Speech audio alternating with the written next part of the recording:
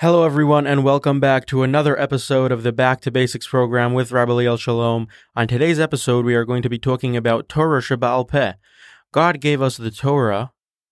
It says what we need to do, but it doesn't explain how to do it. For example, Shabbos. God tells us that we need to keep Shabbos, Shama v'Zacharis Yom HaShabbos Lakacho, but that's it. He doesn't say how to keep Shabbos. That is only in Torah Sheba'al Peh, the oral Torah. Why is that? Why couldn't God in the Torah write what we need to do and how to do it? We are going to dive deep into that on today's episode. I'm Yisrael Yitkowski. You are listening to the Foundations Podcast.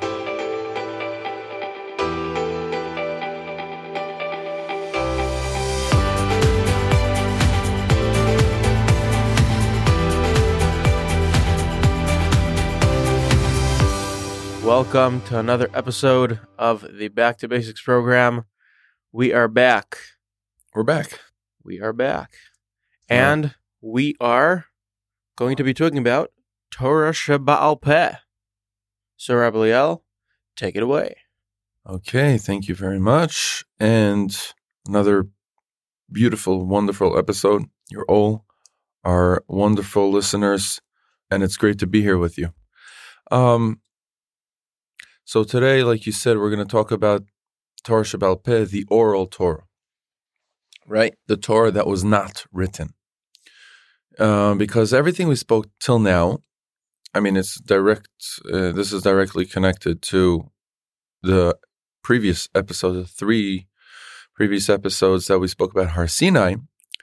And there's one thing that is worldwide famous. Everyone has it. Everyone knows about it. Is what they call the Bible, right? Or the 5 books of Moses, or what we call Chamisha Chumshe Torah, right? Bereshis Shmos, Vayikra Bamidbar Devarim, right? We're actually starting now. Today's date is Erev Shabbos. We're starting Shemos, a new Chumash. So we're going to talk about the part of the Torah that was not written. And we need to find out a few things about it, okay? First of all, a question for really, I'm sure you're going to have this question, but I don't want to answer it now straightforward at the beginning. But this is a question that definitely you're going to have as we go deeper in this episode, is why part was written and why part was given Baal Peh, okay?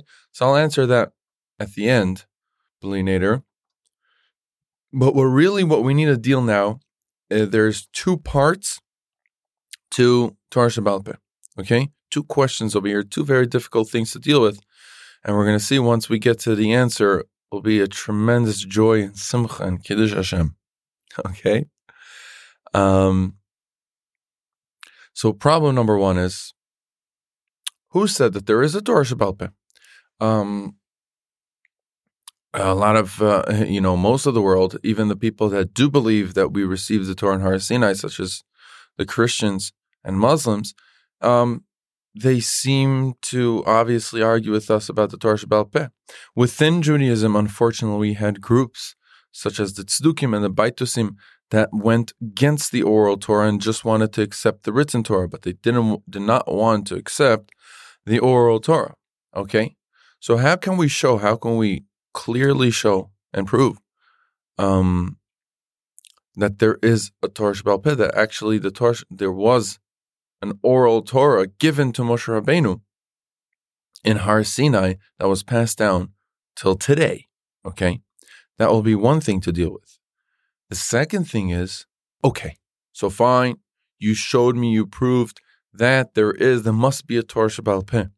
Who said it was passed down accurately? Who said it didn't have the broken telephone problem? Yisrael, you ever played broken telephone? Yep. So we all play the broken telephone. Now, the way, if we would have a few, when I give a shear on this, I like to play the broken telephone just to demonstrate how, what a big problem, the big problem of passing information down. You sit a group, just in case if someone around the world does not know what a broken telephone game is, you sit with a group of like 10, 20 kids, as more the better, right? If I'm not mistaken, if I remember correctly. and you say something funny. Yisrael has the best podcast in the world, and he is such a nice guy, right? You say that line and you whisper it to your friend next to you, and he tries to pass down this information from one to another. What happens, usually a word here, a word there gets slipped during the passing of that line. And eventually when you come back to the original guy, the last guy on the line needs to say, what did he hear? And usually it's like Yisrael jumped on a trampoline and flew into a wall. It will be something completely different, completely off. And that's the broken telephone. The problem, and so what people want to argue with us about the oral Torah is like, you guys have the Gemara, the Mishnayos, and all this information that's passed down for the last 3,332 years. How did it not totally get messed up? How did you should be so far away, especially with such a vast amount of information. It should be totally off. How do you know it's still accurate? And those were the words that Moshe Rabbeinu said. Okay, so the shir will be split into these two things. First of all, showing that there is a Torah Sheba'al Peh, and how do we know that it's accurate? Well, so the first question, the Torah Shebeksav, Chamisha Chamshi Torah, we heard God speaking to us, right? He spoke, and then, Moshe Rabbeinu only gave the first rest. two. Right, only the first two, and then Moshe Rabbeinu more, just because God, we got it from God. Right. But Torah Sheba'al Peh is just Moshe Rabbeinu's like, oh, this is what I got from God, and here is it. So then we go back to the same question that we asked, the Har Sinai episodes, which is zero credibility. Like, who said? Right. Like, so it's just a person telling us. So you're asking a different question. You're asking, how do we give the credibility on the Torah Sheba'al Peh if it came from Moshe Rabbeinu? So that we answered then. We didn't really focus on it so much. Sorry. We didn't focus so much, but the answer on that is that Moshe Rabbeinu kind of got smicha from Hashem. What I mean is, Moshe Rabbeinu was called to come ale elai hara. It says in the pasuk, in front of everyone, Hashem called Moshe Rabbeinu to go up to the mountain, and he was the only one that had the permission to go up the mountain, and that was witnessed by everyone, by the 3 million. Okay, so besides the whole entire experience that close to 3 million people were witnessing, was Hashem calling Moshe Rabbeinu ale elai hara, come up to me the mountain, I'll give you the rest of the Torah. Okay, so that's what we are basing it on. We don't believe Moshe Rabbeinu. No. That's zero credibility. I don't believe Moshe Rabbeinu, meaning what I mean is, Vayaminu b'Hash, it says in the pasuk, Vayaminu b'Hashem u'b'Moshe avdo. This is another quote of another pasuk. We can say a lot of psukim. There's a lot of psukim around what I'm saying. Okay, and you open Chumash Shmos Parshas Yisro, coming up soon, and you can open, in Devarim and Vayeschanan, where it's talking of it again, going over again, concluding the story of Har Sinai. You see clearly from all the psukim that the only reason why we believe Moshe Rabbeinu is because Hashem called him up to the mountain, and that's the pasuk I just quoted. Vayaminu, and they believed in Hashem and Moses, his servant, and Moshe Avdo. Okay? Meaning, I only believe Moshe because I believe Hashem. V'amin b'Hashem u'b'Moshe Avdo, and Moshe.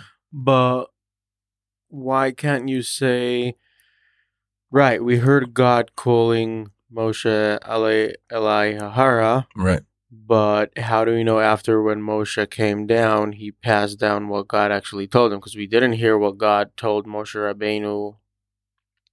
I mean, you don't trust him. Do you trust God? Yeah.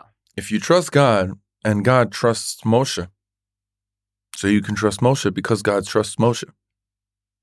It's built on trust. It's like if God would know that he would lie and make stuff up, then God wouldn't choose him. He wouldn't choose him. Mm-hmm. That's the proof. The proof is that he was called by God. And that I witnessed. I didn't see lahavdil ben atam latar. I didn't see God calling Muhammad or Paul, right? Lahavdil ben atam latar, right? I didn't see that. They came, the humans, with their mouth, and they told me, God called me, God told me. Okay? Over here, I see, I witness, I don't believe anyone else. I'm not basing it on anyone. I saw God, meaning the 3 million people, and that you need to go back to Har Sinai to see how the proof stands. But I saw Hashem calling Moshe Rabbeinu, and that's why I believe Moshe. Not because Moshe told me. Vayaminu b'Hashem ube Moshe havdo. And throughout you ever saw the pasuk in Chumash, Vaydaber Hashem el Moshe lamor? And everyone knows this pasuk, right? It's like the one pasuk, Beresh bar Elokim Zashamayim v'Haaretz. What's the next pasuk you know about Peh? Vaydaber Hashem el Moshe lamor, right? What does it mean? Vaydaber Hashem. And Hashem spoke to Moshe to speak. Moshe is not speaking over here, as Hashem is speaking Kavyochel through his throat. Mm-hmm. That's how we view it. That's how we view our Nevi'im. In general, we don't believe in humans. That's Avodah Zarah. We believe in God, and only God, and the one God, and His servants. Meaning, His servants are just bringing us His word. So basically, we only believe in God. We don't believe in humans. We don't bow down to humans. That's why that's the biggest problem we have with Christianity, besides other problems of kfirah, right? Of the Trinity and other issues in Emunah, and that it's kfirah. There's a whole machlokas, if it's complete Avodah Zarah, close to Avodah Zarah, or just kfirah. It's different, halachically. I don't want to, go into it, but one of the biggest problems is that they're idolizing a human. They're making a human a god, okay? And we don't believe in humans as almighties or powers, chas v'shalom. That's kfirah. We only believe in the one God. Go back to episode on, what is it? Number 1, right? Defining God. And that's what we serve and believe. Nothing else. If someone comes and tells me otherwise, right, I won't take it. I only believe Moshe Rabbeinu and all the Matikei Hashmur, the people that brought down the information one after another. We're going to see at the end of this year, it's going to be a lot more clear. Why is it all accurate? And we know that it's accurate, so we're going to understand that better, right? But generally speaking, we only believe in God, okay? And we only believe in Moshe Rabbeinu because God called him. And I saw that he was appointed, God called him and gave him the permission to give over the rest of the Torah. Okay? So back to our 2 questions now that we need to deal with is, how do we know that there is a Torah Shebaal Peh? How today you can show someone, especially to people that, that argue with us or don't believe in the Torah, how can you show and demonstrate to them clearly that there must be an oral Torah? And the second one, how do we know it's accurate? Okay, so here we go. So let's start with the first question. First question, how do we know that there is a Torah Shebaal Peh? The answer is there must be a Torah Shebaal Peh. Why? How can I say that? So you take the Chamisha Chumshe Torah and start with the first pasuk, okay? Bereshis bara Elokim es hashamayim ve'es haaretz. Okay, let's try to understand this. Bereshis, at the beginning, right? At the beginning of Bereshit, at the beginning of what? Of what? The world? The world, right? Or the time, or existence. Say something.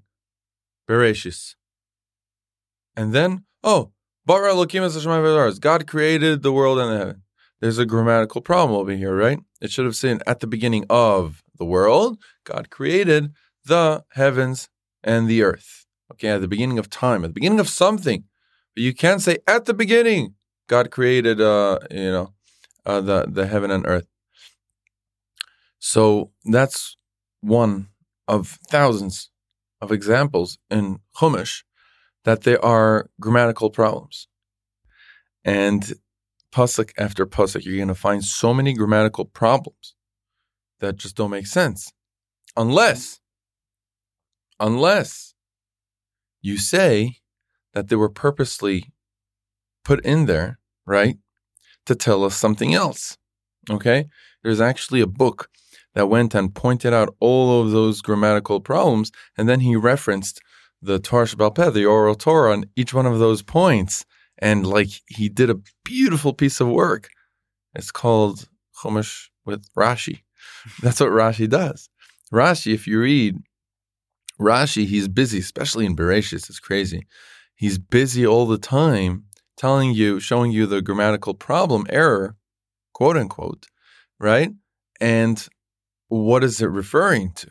Okay, he goes to the Midrashim, he goes to the Torah Sheba'al Peh, the oral Torah, and he points out, well, the pasuk, when this said this way, or this word over here, to bring out that point, to show you that point. Okay, so number one is you're going to find all over Chumash grammatical problems. Okay, so, and I'm going to say this on each one of these ways of showing the Torah Sheba'al Peh, that you have always two ways to decide. Okay, I had this with people that are totally not observant, and I was telling them, okay, so this whole shir is obviously based on that Har Sinai actually happened, right? Go back to three episodes. If Har Sinai happened and God gave us the 5 books of Moses, the Chamisha Chumshe Torah, so if it's full of grammatical problems, right?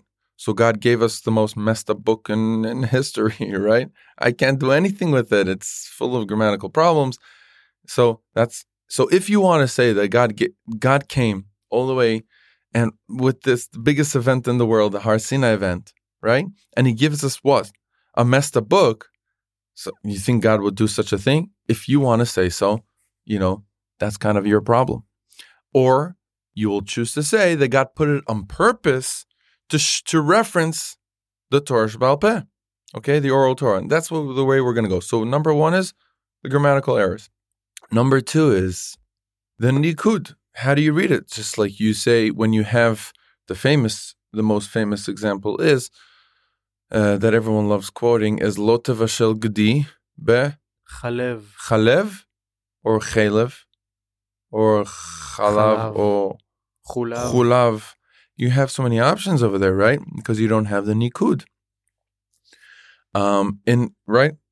Look in any Sefer Torah in the world, it does not come with the dots.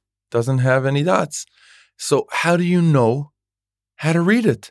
And if you don't have the dots, it could completely, in many cases in the Torah, it can change the meaning completely to something else. So the Torah is malleable. You can just stretch it to everywhere you want, right? So you're going to get so messed up again. Unfortunately, some people do that. Yeah, we're going to talk about that later. But obviously, without nikud, so you're going to say lo tevashel gedi b'chalavimo. You shouldn't cook a calf in maybe fat, maybe chalavimo, in the fat of its mother or something like that, right? So how do you know it's milk? Chalev. Right? And so on. You're going to go to hundreds of examples in the Chumash that if you don't have the nikud, you're totally lost. So again, you see the same idea. That's the second way in the Torah, either to say like this whole book is, I don't know how to read it. I have no way to read it. Why didn't God just give it to us with nikud? Oh, again, why? You remember I told you at the beginning of the episode, why did God split it? Part is written and the rest is all oral. That will come at the end. Sorry for keeping you. Anyways, so that's way number 2. Now, number 3 is in the Torah itself. There's many, many psukim. Okay, there's people that did like beautiful work on this. You can find that went into details into all these examples. But in the Torah, there is reference to something, so like an image or a picture, like Hashem tells, for example, Hashem tells Moshe Rabbeinu to do the menorah kazeh, like I showed you. Like I don't have that picture. My Chumash doesn't come with pictures, right? Does your Sefer Torah have pictures in it to show and demonstrate in the Beis Hamikdash? There's so many references. Hard Scrolls Chumash probably does. Yeah. There's so many references in the Torah to something like I showed you. By Shechita, we see it. Hashem tells it like I showed you. Like I showed you? I don't have that. I don't have that picture. It doesn't. I don't have that picture. The Chumash never came with. I never got an email. Exactly. Why? Because you see, there must be the Torah itself is referencing an oral way to understand something. Yeah. Okay, if it's visual or something like that. Okay, so that's number 3. Number 4, where it gets a lot of fun over here in this example, the Torah. The written Torah is loaded with examples that you cannot understand it. For example, Kiddushin, marriage. How do you get married according to the Torah? Like when Hashem came to Moshe Rabbeinu, he told him, Ki yikach isha. Now the Torah is talking all over about marriage, right? When you're married, you're obligated. You need to give your wife she'er, ksus, and ona. She has this rights and everything, and you know, tons of information about marriage. Yet, how do you get married according to the Torah? It says ki yikach isha, when a man took a woman. What do you mean? So, if you hold her hand, you take her, you're married to her. The Torah does not mention how to get married. It's talking all about marriage, doesn't tell you how to get married. The same thing with, if we're on the same topic about divorce. The Torah says, V'nosan la sefer krisus biyada. And he should give her, how do you get divorced? He gives her the book of cuttings. The book, sefer kritut, a book that cuts, I don't know, is a sharp, like, if she gets a paper cut, I think then you're divorced. How does it work? And the Torah is talking all about divorce and the obligation, how much you owe, if a woman is divorced, this, that, and yet it doesn't tell you how to get divorced. Okay? And we can go on and on and on and on. It won't end. Okay? There's so many examples like that. Another very good one is the Torah is talking so many times about a convert, a person that converts into Judaism, right? A ger, how much we need to treat him well, how much we respect him, accept him, right? So the Torah is extensively talking. I think someone counted, like, I don't remember the number. Maybe it's 39. Could be 39 times that the Torah is mentioning tens of times. The Torah is mentioning a ger. How do you convert to Judaism? How do you convert to Judaism? Doesn't say. It doesn't say, how to do it. Maybe if the guy says, amen, hallelujah, and he becomes Jewish. Or, I don't know, if he just jumps 3 times and knocks his head on the wall 4 times, he is converted. It doesn't say anything. That's the Nanach Shita. It doesn't say it anywhere. You understand? It says to keep the Shabbos. How in the world do I keep the Shabbos? It says, all right, V'shamru b'nei Yisrael is a Shabbos. How do you keep Shabbos, right? It doesn't tell me how to keep it. It tells me I must keep it. Do I need to keep it in my wallet or in the safe? Yeah. You're going to have so many questions over there. Endless. It says on Sukkot, V'lakachtem lachem pri eitz hadar. And it says to take the fruit. Maybe you take an orange, maybe a lemon, maybe an esrog. I don't know. But it doesn't say, it says pri eitz hadar. And you're going to go on and on and on. And this is the biggest, obviously, way to show that there must be a Torah Sheba'al Peh. Okay? You see from in the book. So again, we're going to repeat. First of all the grammatical problems. Second of all, the nikud, you don't have the vowels. By the way, the nikud that we have, I have to mention this, comes from Muslims. The Muslims have had a problem of nikud. And we kind of designed it with them kind of around the same time. We're talking about only like 1,600 years ago, that the nikud, it looks the way it looked. Before that, it was all Baal Peh. We only knew how to say Lo tavashel gdi b'chalev imo only because my father told me, my Rebbe told me, Rebbe told me, and it was passed down orally. The whole Nikud, how to say it. The dots that we have today is relatively a modern thing. Only 1,600 years that we got it from the Muslims. A lot of the chapters we got. They actually wrote it. We adopted. No, it, we or? adopted the Shita. The Shita, We how to adopted use the idea of dots. Mm-hmm. Right, it kind of got right, developed. Yeah, right, and Arabs also have these they dots. have like dots on top and on Yep. bottom. Yep.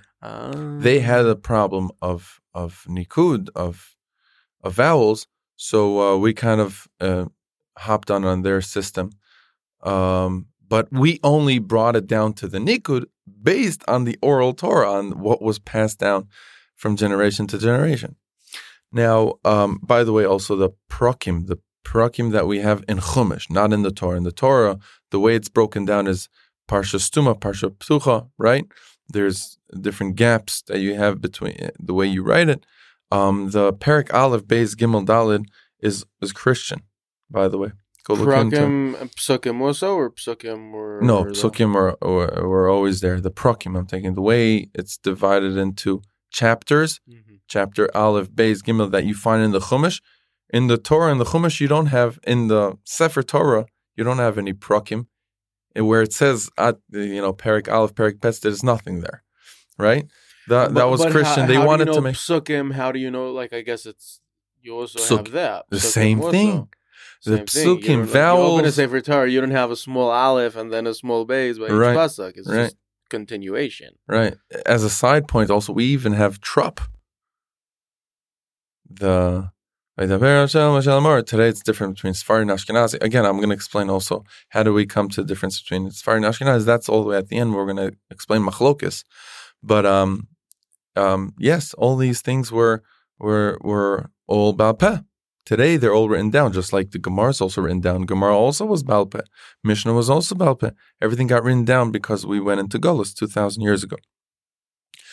Okay, so number 3, we said in the Torah we have tons of references to something oral, an image, like I showed you, like you saw, I didn't see, so you see the Torah is referring to something Baal Peh. And number 4 is you have no way to do the Torah, to Mekayim the Torah, without an oral instructions how to do it. Okay? You need to have instructions how to use the written Torah. So basically, the Torah Shebaal Peh that brings us to the conclusion that the Torah Shebaal Peh was designed to tell you how to use the Torah Shebachsav. Okay, the original Torah Shebaal Peh, again, Torah Shebaal Peh is broken into many things. For instance, I'm not talking about the Derabbanans that were added later on, the Gedarim, the fences that were put around, such as Muktzah. Muktzah was later on, by the time of Yeshaya Hanavi, he saw that people were carrying their shovels before Shabbat because you were allowed to touch muktzah. According to the Torah, you can touch a shovel, you can touch the phone, just don't turn it on, right? Yeshaya Hanavi saw by that people eventually, he saw it happening in generation, and he was able to see further that at the end people will disgrace the Shabbos because of that and lose their covered Shabbos. So what he did, he made this takana, this geder of this fence, not even to touch muktzah, right? You were just not allowed to bang the nail with a hammer, right? Build with the hammer. But today he added that you're not even allowed to touch the hammer. Okay, so I'm not talking about that. When I say Torah Shebaal Peh, it's even before the Derabbanans and the things that were added on later on for different purposes. We're talking about the original Torah Shebaal Peh. Is all the information, the rest of the Torah, tons and tons of endless of information on basically how to use the Chumash. When the Chumash said so, what's behind it, how to do it, how to use it, what do we do? Such as the examples that we brought, converting and kiddushin and which fruit and how to keep the Shabbos. All that's the Torah Shebaal Peh. People are all over when we talk about Torah Shebaal Peh. Wait, you talking about wearing a hat and jacket. We're talking about the original information, how to use the Torah. I'll tell you, before we move on, I'll just tell you a little story. I used to teach in Birkas Torah, in Yeshiva Birkas Torah. They once had this guy over. He was a convert, and he came to speak in the yeshiva. He's a trainer, professional trainer. He goes around the world for hockey. I think he used to train. He was a professional trainer in hockey. He was from some forgotten place in Canada, somewhere. Yeah. I think. I'm sorry, I don't remember all the details. This was many years ago. And he was telling a beautiful shiur about like comparing sports and motivation in the Torah. Beautiful speech. But then he told us about his life a little bit.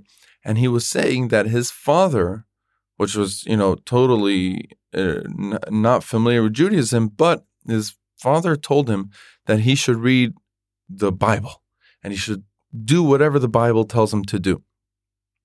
And Ephraim took it seriously, and he started as a goy, and he wasn't even close to any Jewish community, so he never was really, was able to observant Jews.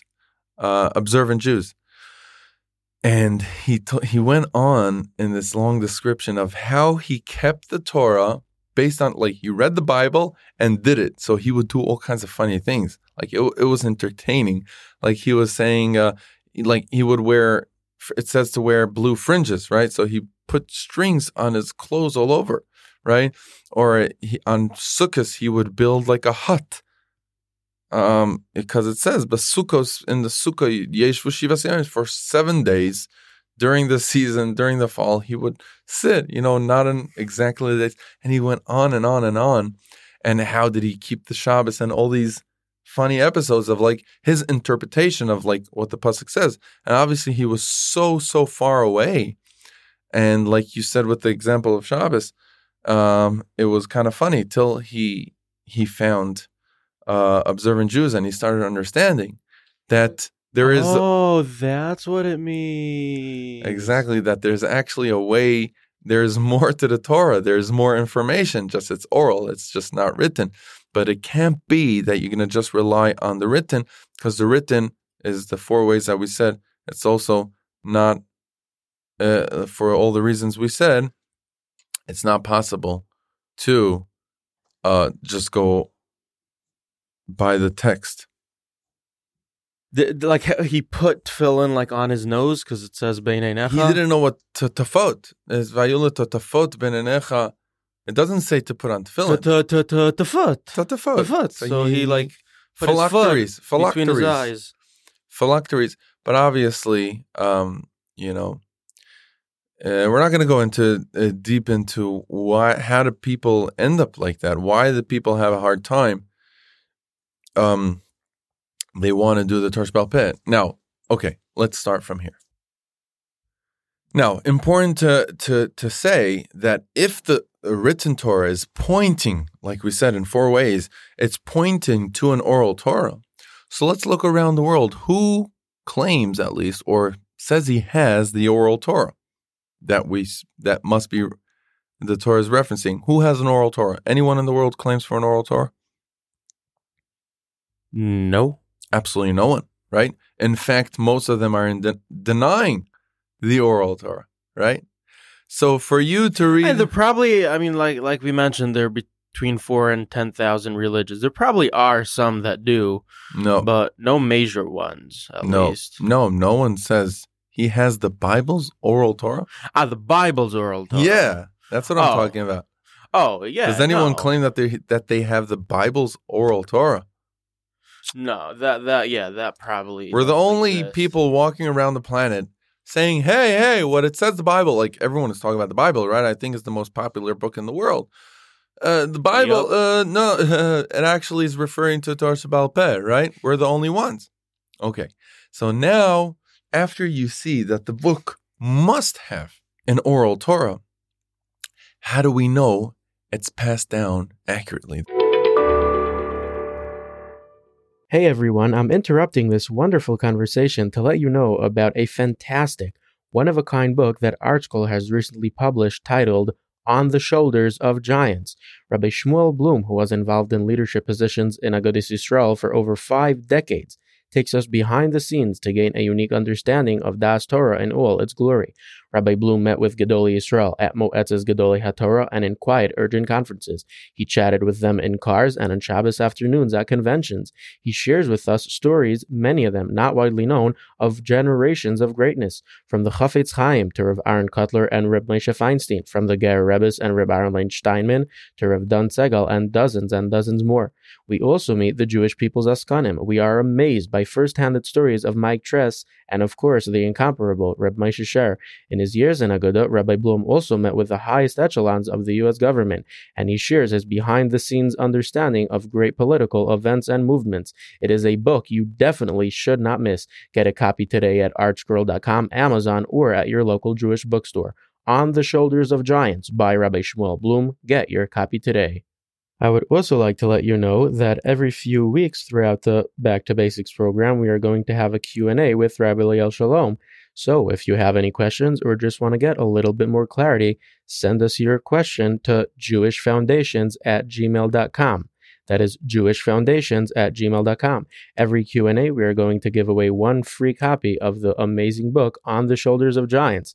So send us your question to jewishfoundations@gmail.com for a chance to win the amazing book On the Shoulders of Giants. And now, let's get back to the show. On the written Torah, no one has any doubts about its accuracy. You know why?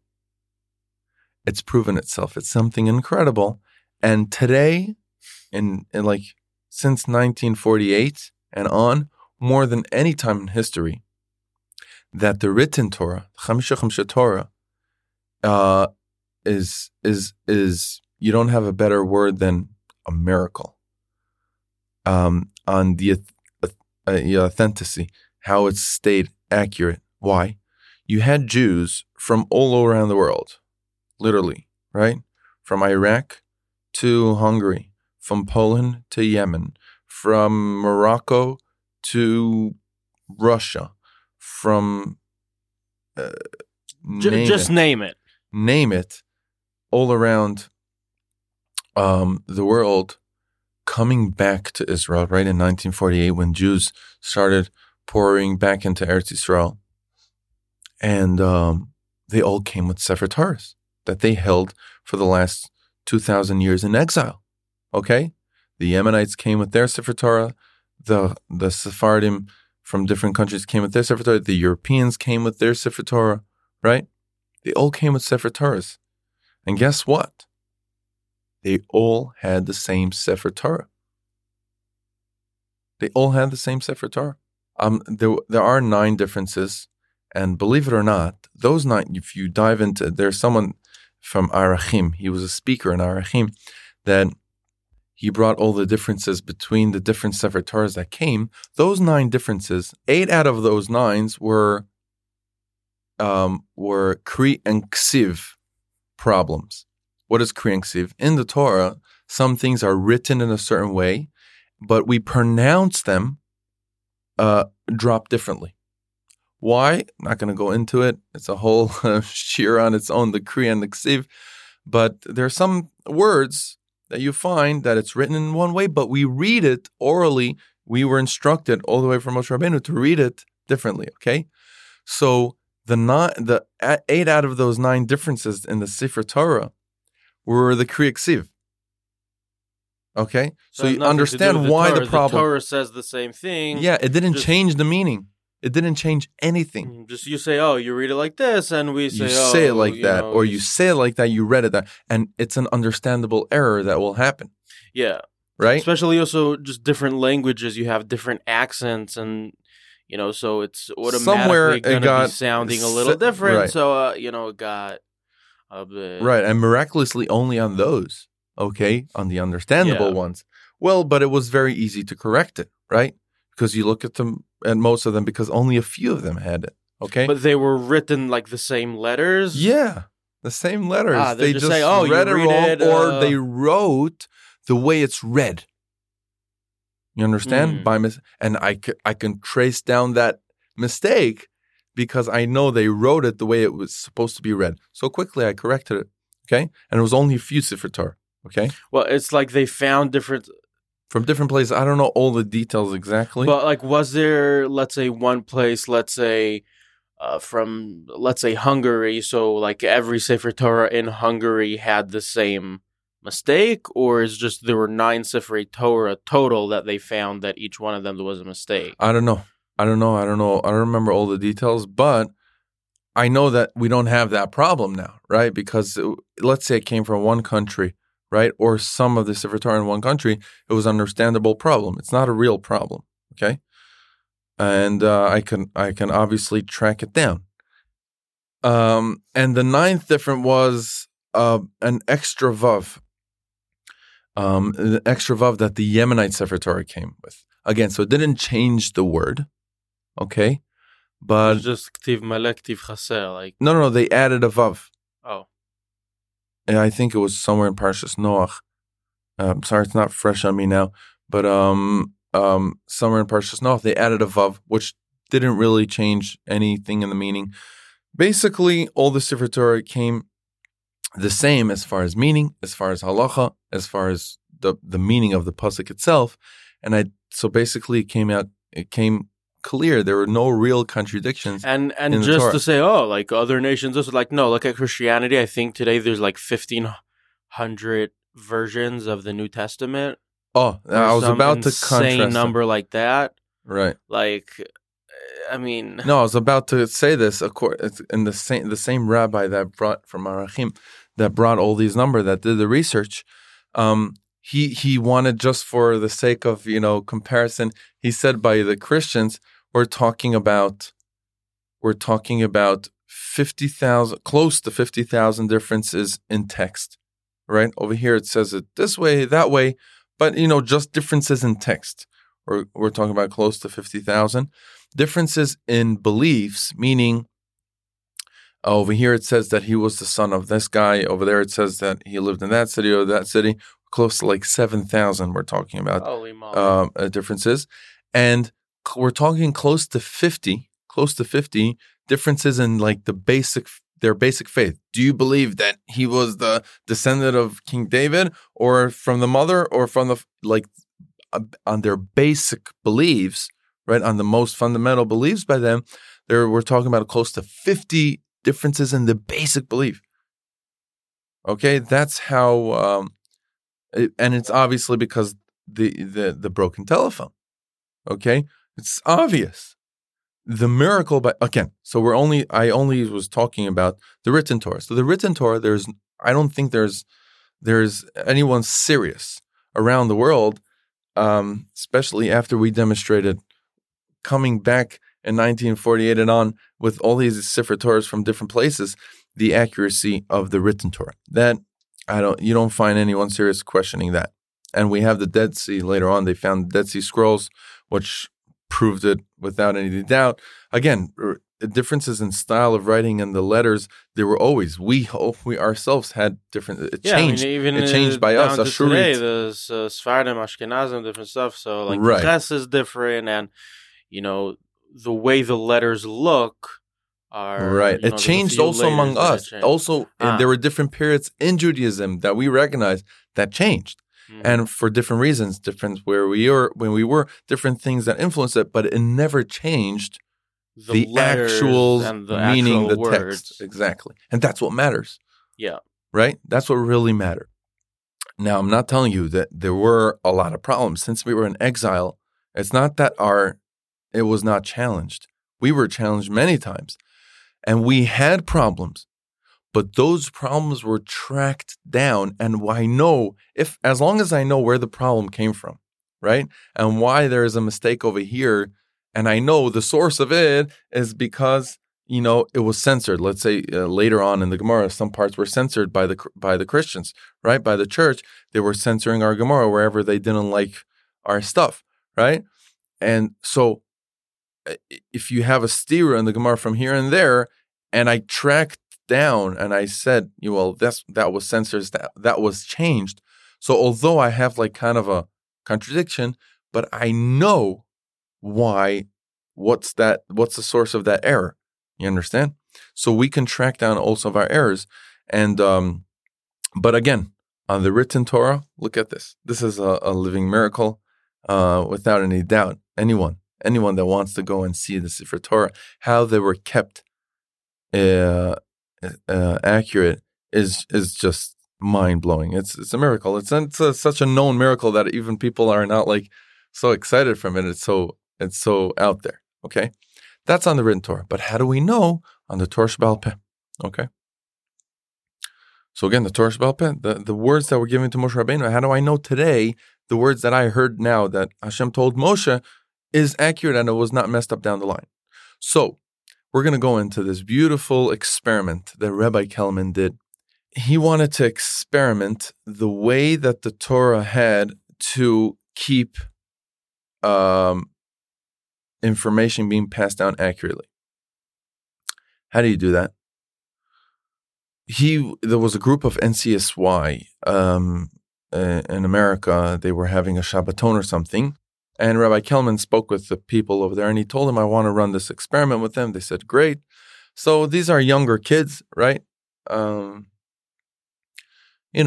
They came to have a lot of fun and maybe a little bit of, hearing some nice stuff. But basically, they came to this hotel, and their counselors instructed them to come down to the dining room. They're going to have some activity. Rabbi Kelman was waiting there on the side. He's ready to run his experiment on the Torah Sheba'al Peh, on the accuracy of the Torah Sheba'al Peh. What was the experiment? He's going to play the broken telephone with them, with the whole group. So there were a large group. I don't know how many people there were there, but we were talking about a very large group. And he lined them up, I think, if I remember, like in lines of 12, let's say 12 lines, okay? And in every line, there's like 10 kids, okay? I'm just making more or less a number. It doesn't really matter. So he makes these lines, and he gave out this. And so they told everyone, okay, we're going to play the broken telephone in these groups. So Rabbi Kelman gives this line. I think it was like the black dog had blue eyes and jumped in the green lake and came out with red ears. As complicated as it gets. So he did like not something crazy, but something like confusing maybe. And he gives it over, and obviously they're passing those 12 lines of 10. Just imagine 12 lines of people, of every line is 10 people, and he's passing down. Then he collected the results from the last kids, from the last 12 in the line, right? And to see what came out. And as Rabbi Kelman says, 100% garbage. Nothing. It was 0% accurate. Nothing, right? Like the good broken telephone came. Good. And also, I'm sure each one of the 12 was completely different from the other. Probably, yeah. Yeah. Right. Makes sense, right? It's not like all of them, or even some of them changed into the same story. They probably changed one of them about eating shawarma in a pizza store, and the other one about playing football, and the other one about coffee. Just right, exactly. Like in 12 different directions, even you're saying, right? Definitely. Maybe they had dog in there or blue in there. But the different ways they said that, was totally off. Okay, so they're about to move away, and then Rabbi Kelman, as instructed, he tells them, okay, we're going to play the game again. It's like, everyone, nah, that's boring. No. And he got a donor to donate, I think, like, whatever, $1,200, whatever the number was. And he says every group is going to get $100 if they get it right. A group that gets it right, he's going to give them $100. Basically, if you put in an incentive of money, let's see what happens. So they got all excited, and Rabbi Kelman says they were sitting there. It's not what I said. He heard like kids on the floor. It's not what I said. I meant this. And now they're really nervous, and they're passing down the information a lot more carefully. Why? Because they had an incentive. So what changed over here? What do you think the results were? So I don't remember the exact numbers, forgive me, but the the numbers went up really high. I think it went up to like 60%, 50, 60%. Well, like a few of them got it right. A few of them got it right. And I'm sure also the ones that didn't get it right, at least it was much closer. Much closer. He did the percentage. Basically, he did like the Rabbi Kelman is a pro. He did the percentage that it was like really, it really got higher. Incredible. Beautiful. Then he wanted to continue on this experiment. He couldn't because there were kids, and it wouldn't work to go on and on. This experiment has a continuation. Make a long story short, a while later, he got an opportunity. There were seminary girls coming to, I think they came to Israel because Rabbi Kelman, I think, worked in Neve. Maybe it was part of Neve. I don't know. And they came to Israel, and Rabbi Kelman arranged to continue this experiment, but to do it to its full potential. And finally, he had this opportunity to do it with this large group of frum girls, right? And there was a huge audience of secular girls that came to watch this. And they were told that they're going to see a demonstration of the Torah Sheba'al Peh being passed down accurate. What did he do, Rabbi Kelman? He first gave them an incentive. Okay, so it would be the same idea. It was like 12 groups of these girls, and each one was so he first of all had an incentive. I think he gave like ice cream, katsefet, or something like that. Katsefet? Okay, katsefet. Seminary girls, katsefet ice cream, you got them. Katsefet or something an incentive. Second of all, he gave them a scare. He told them, listen, if it doesn't come out good, if you mess up, there's not observant Jews over here, and it's going to be a tremendous chilul Hashem. If you succeed, it will be a tremendous kiddush Hashem. Okay, and these are from girls. So some girls, he said, like they got a panic attack, just from that. But so why am I saying that? So besides an incentive, you have like kind of a scare, a punishment over here. Okay, something to be afraid of. Okay. So look what happens over here. You have the incentive. You have like kind of sort of a punishment. And then he did like this. Okay. He took really hard verses in Chumash Vayikra.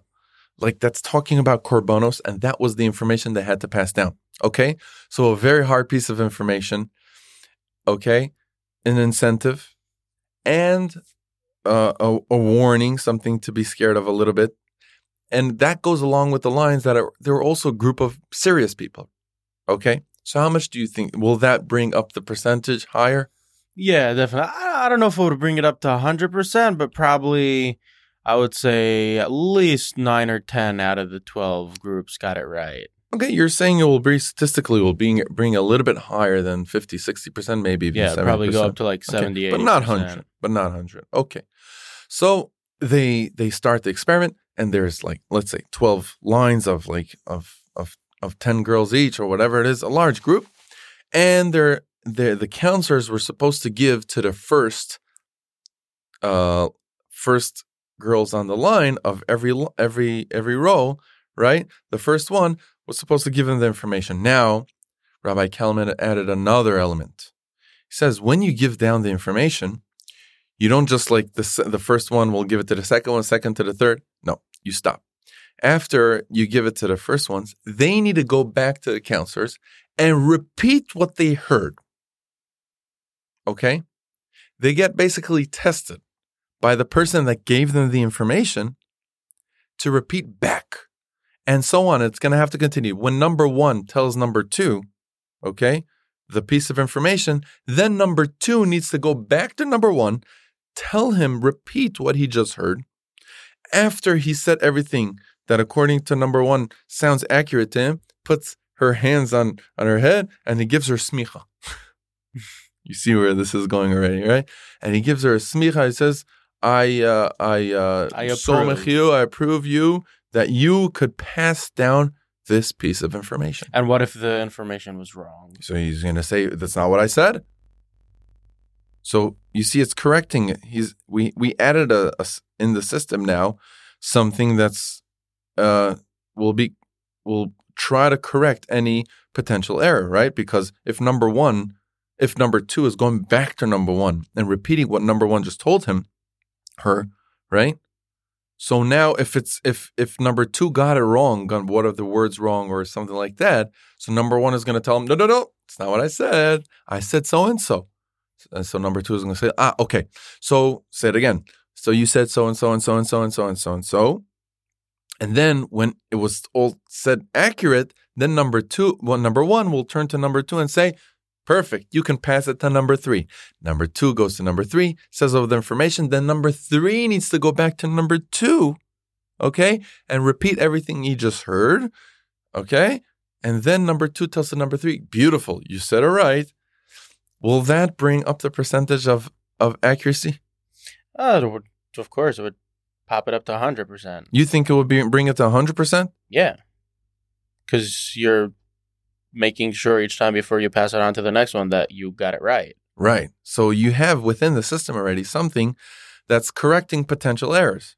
Yeah. Right? Isn't that sound much better? You're saying it might be 100% already. Yeah, for sure. I mean, I don't see why it would be wrong. Let's say still mistakes could happen. Maybe after all, in between when he started repeating it, maybe he still got it wrong. After he repeated, he missed out. I know it's much better, right? But let's say maybe there would be 1 or 2 words total out of all the groups that change. Okay. But you're saying still, but it brought it up incredibly, you think? Yeah. 95 and up, for sure. Wait, that's not the end. Besides that, Rabbi Kelman added another element. Okay, so Rabbi Kelman is doing all this. He's putting all these methods into this game, into this telephone game. And imagine you add this another thing. Okay, when the counselors all give it to number 1s, so all the number 1s of the roles, right? All the number 1s, now they heard the same piece of information, right, from the counselors. You take all the before number 1s, pass it to number 2, okay? You take all the number 1s out of the room. You bring them into a conference room on the side, and they all sit together. Okay, let's say there's 12 number 1s there, right? We said there's 12 lines.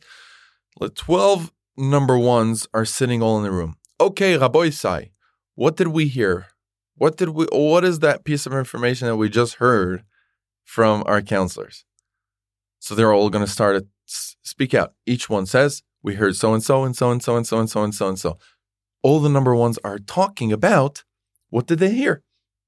Let's say you said that maybe 1 or 2 words by the number 1s might be wrong. What do you do then?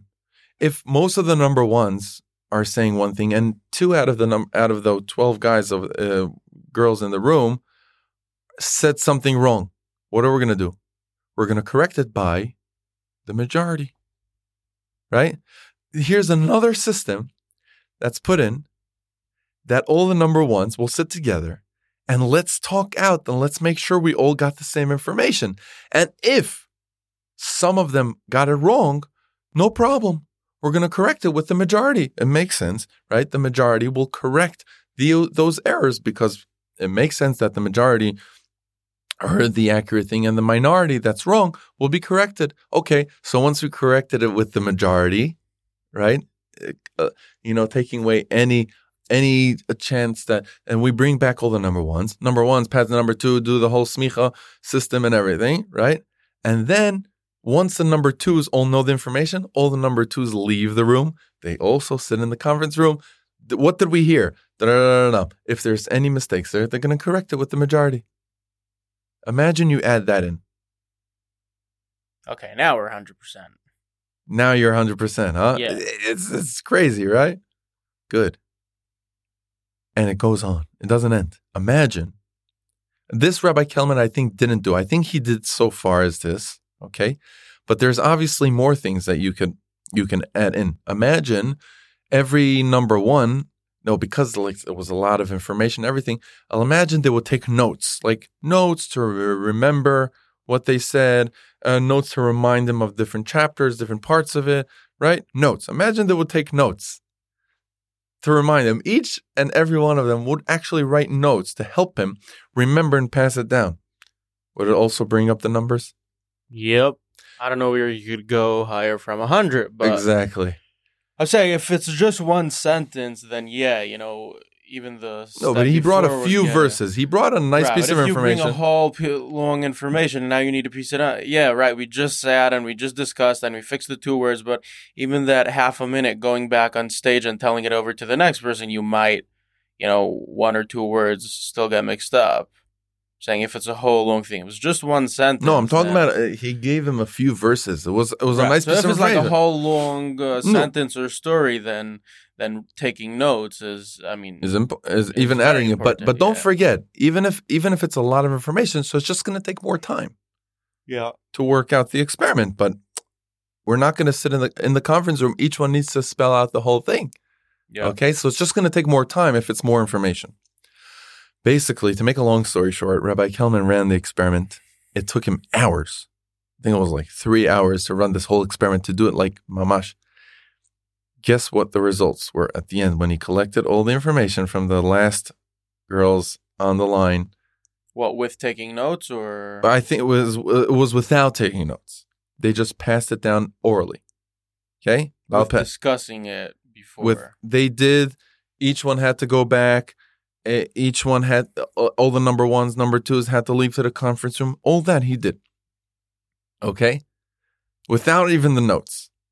Okay? Probably with the notes it wouldn't be even fair because it was a few verses, right? But he did it without the notes. Okay? Guess what the results were?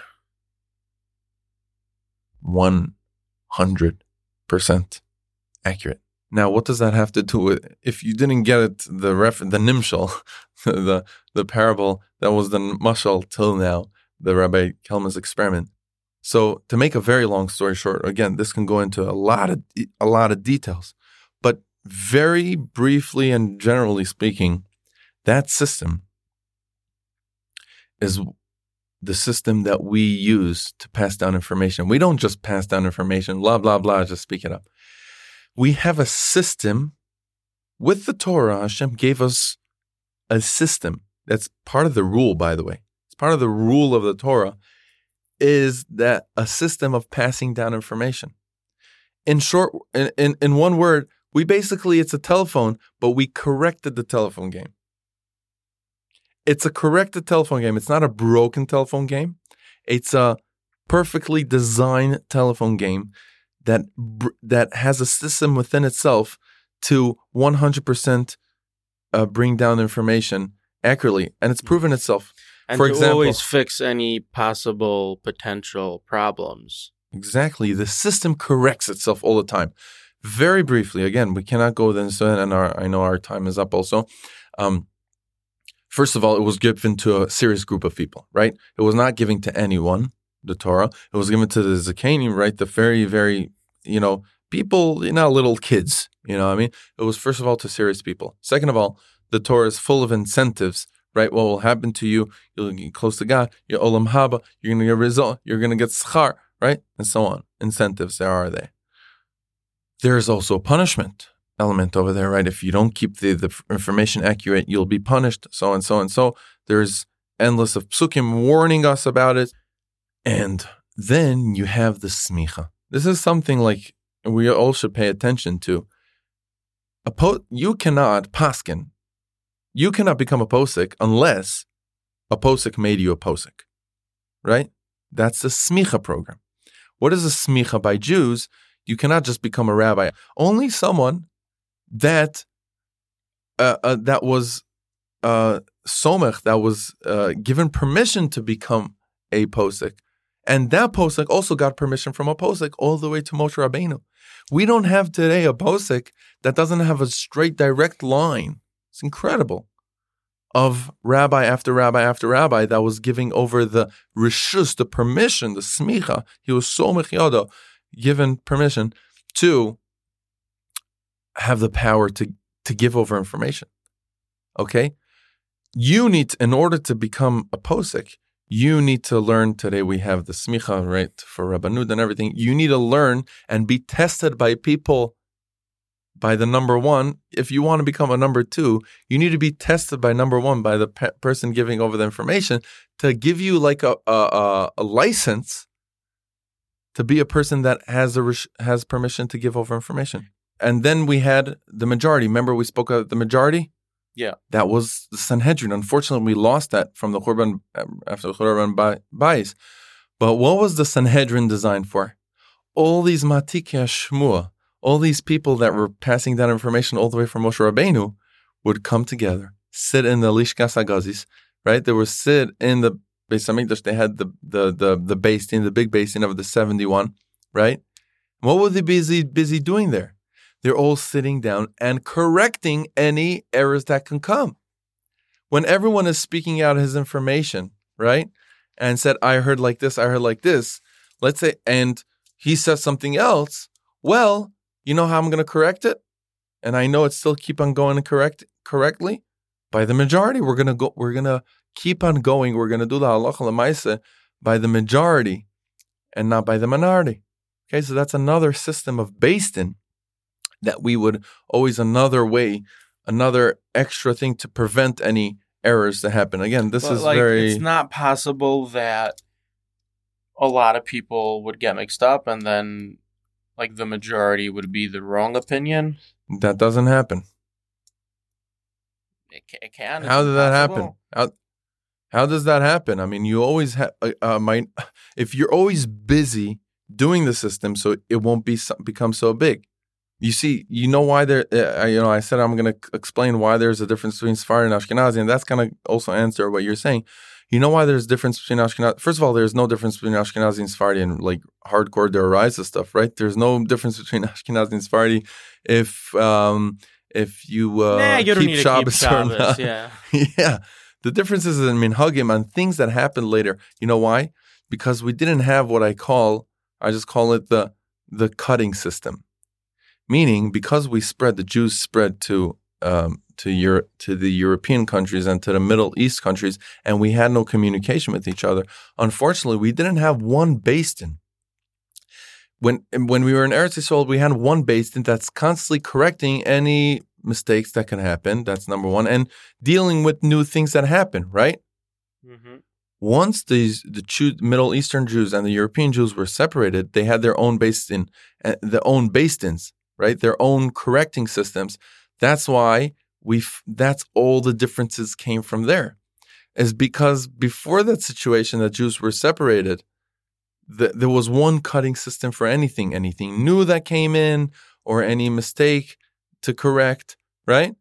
But once we were separate, so each one had his own beis din, his own correcting systems, so that's why you had differences. See that? But it's only in minhagim, obviously, only in customs, such as kitnius is the easiest part. In Europe, there was a chashash that they used to have flour where the rice was, right? So when you go and you cook it, you might come to chametz, okay? The Sephardim, they did that. The reality wasn't they didn't need to deal with it, right? So they didn't have that minhag put in. So you see, they had different situations. And the beis dins and the poskim in those generation had to deal with other things, and that's where you have the differences. However, it has nothing to do with machlokas. What is machlokas? I have to end up with this. Very important, because everyone's going to ask. Remember the question at the beginning: why does it need to be oral? And what is write it down? You told us write everything down. Yom HaShabbos, so and the Chumash also write how to keep Shabbos. Brilliant. And the second thing that we have to I want to add in is machlokas. What is machlokas? Okay, and here we go. So number one, why wasn't everything written down? So first of all, that would be a lot of books. Just kidding. Yeah, but that's not the reason. Tell me, universities, right? They have teachers, right? Why do we need teachers? Let's just make university should be one big library, okay, with books, and everyone comes in, reads all the information that you need to know about physics, about anything. We write everything down in books. You sit in the library, and after a few years, you come out fully educated. Why do they have classes by teachers?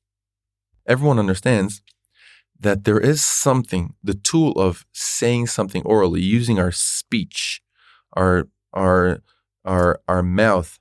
And, when I'm speaking right now, even when you're listening now to this podcast, it's not enough. If you would see me speak, the level of understanding goes much higher because you have also visuals. You see how my face is moving.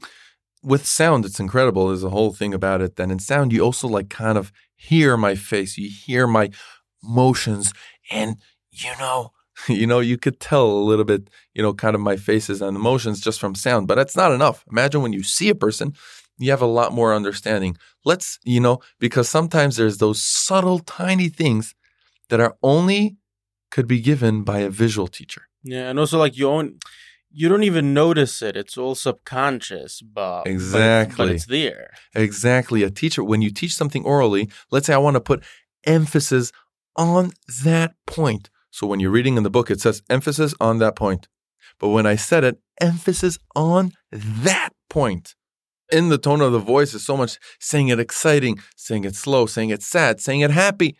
Those things you cannot bring in written down. There is so much more that's given down when it's given orally. Okay? So that's why Hashem wanted to give it, in order for it to keep it accurate. So we get fully, everything we got from Moshe Rabbeinu, it had to be passed down. We really only wanted to, we would rather the whole thing should be Baal Peh, because that's the best way of giving down information. It's the most risky way, but it's the best way. So in writing, Hashem put kind of like the core, the essence. The essence of the Torah are the written Torah. Everything comes from there. Everything is based on that. There is nothing, mark my word, there's nothing in the oral Torah that's not based on the written. The source of all the oral is in the written. So you need to have the written to make sure that that's the source and you're not going off the source. That's what happened with Reform. That's what happened with the Tzdukim, the Baitusim. They went so off when they started taking and orally, quote unquote, do whatever they want. It's very unfortunate that, the people that fought the most against the oral Torah are actually Jews. Yeah. You don't have so much going, like, most of them say, nah, we don't believe in it. We don't. But the people that actually fought against the oral Torah, I mean, that's how also part of the roots of Christianity. Started by Jews going against rabbis. Yeah, I think the reason for that is because for a non-Jew, like, what does he care if it's true? Like, he's a non-Jew. I don't need to keep what it says. So, like, it's not demanding anything from him. So, like, whatever. Okay, so like, let's just believe it. Why get them to, like, go find reasons why, oh, no, it's not true because, like, kind of like, who cares type of thing. Right. But for a Jew, he doesn't want to believe that it's true, because if he believes that it's true, then, okay, now you need to go do everything that's in there. But so that's why he's going to go out of his way to find ways like, oh, that is not true.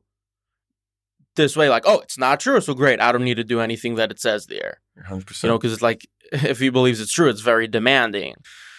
Very true point. Yeah. Very true point. We'll just end up with talking about machlokes, and we have to mention it over here. What is a machlokes? Okay, so a lot of people think it's an argument. Two Tanoim, two Amoraim, whatever, two rabbis are arguing, and he's saying, no, it's day today. No, it's night. It's day. It's night. Chas v'shalom. That's not machlokes. Machlokes comes from the word chelik, a portion, a part. Okay? Machlokesim didn't come later on. We had machlokesim all the way at the beginning. When Hashem gave the Torah from the first rabbis receiving the oral Torah, starting to be passed down, we had machlokesim. To explain machlokes, like we said, as a chelik, as a portion, Hashem purposely put in things. When part of what Hashem said, it could be viewed, like we say, shivim panim la Torah. There's 70 ways to see the Torah, meaning shivim means a lot. Hashem could say something, and there's one way to look at it, and there's another way to look at it, and another way to look at it. It sounds like you look at like a chandelier with a bunch of crystals, and you see like a bunch of tiny, bunch of colors. Like right, the green, the red, because it breaks down. The light breaks. Blue, yeah, right. Right. So that's a nice parable for machlokes. Machlokes is different parts of that same source of light, that same word of God. There's one dimension to it, there's another part to it. There's two different parts to it, and or it's like more. Each person sees it in a different way, but we're still looking at the same thing. Right. And this is very important to mention. There's no posuk in the world that paskins something based on his feeling. That's Reform, right? You don't paskin something based on your feeling. You pass it only based on your tradition. Now you can add chidushim later on, meaning that you add this part with that part, and some nice, beautiful salad came out. But you're not making anything of the source, any new words of God. That's actually an isser in the Torah. Bal Tosef, you're not allowed to add on the Torah, especially in Psak. If you want to add a chidush in Psak, a new thing, you were talking about microwaves. You only can do it if you know the whole entire rest of the Torah that was given from Moshe Rabbeinu. Meaning you're basing any further information, any chiddush that you come up, any beautiful light that you want to add, only based on what Moshe Rabbeinu gave originally. Meaning, Ramosha Feinstein, when he had to paskin about whatever, microwave, whatever, he opened Igros Moshe, so many incredible modern questions. Every answer that he answered, he held the whole entire Torah in his head. You only have that power if you know the whole entire Torah. Then you know you're not contradicting yourself. Look, Ramosha brings up Psak. He says, well, in the Gemara Brachas, it says so. Oh, you're going to ask from the Gemara in Yavamis. Well, it says in the Pasuk that there, Hashem could have came and just gave us the Torah and just do it.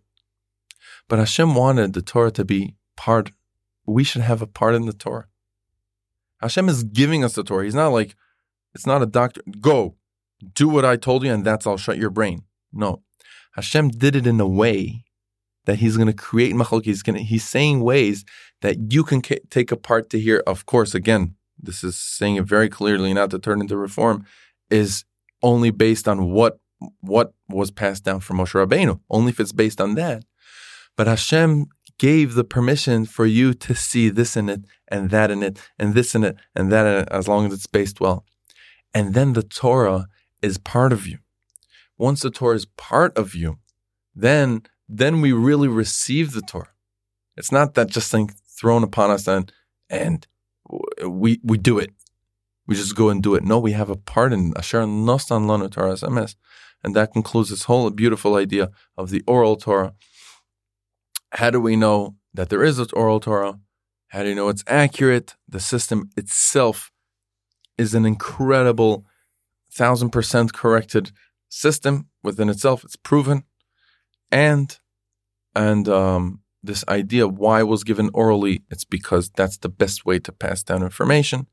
And machlokus is in there for a purpose, designed for purpose, for us to have a part in the Torah, but of course, as long as it's based on the original information. Thank you very much for listening. It was an incredible journey. I know it's a lot of information packed in, and there's obviously, as you realize, there's more depth in every one of those parts, a lot of information. But as long as we can hold this foundation of appreciate the oral Torah, what we have, we should start dancing. Yep. Thank you very much, Rabbi.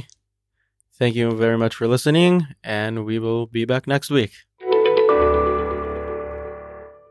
So that is it for today's episode. Hope you enjoyed. Hope you were able to learn something new. I definitely did. If you enjoyed today's episode, let a friend know, subscribe, and leave a comment. Thank you very much for listening. Have a wonderful day. We will be back next week.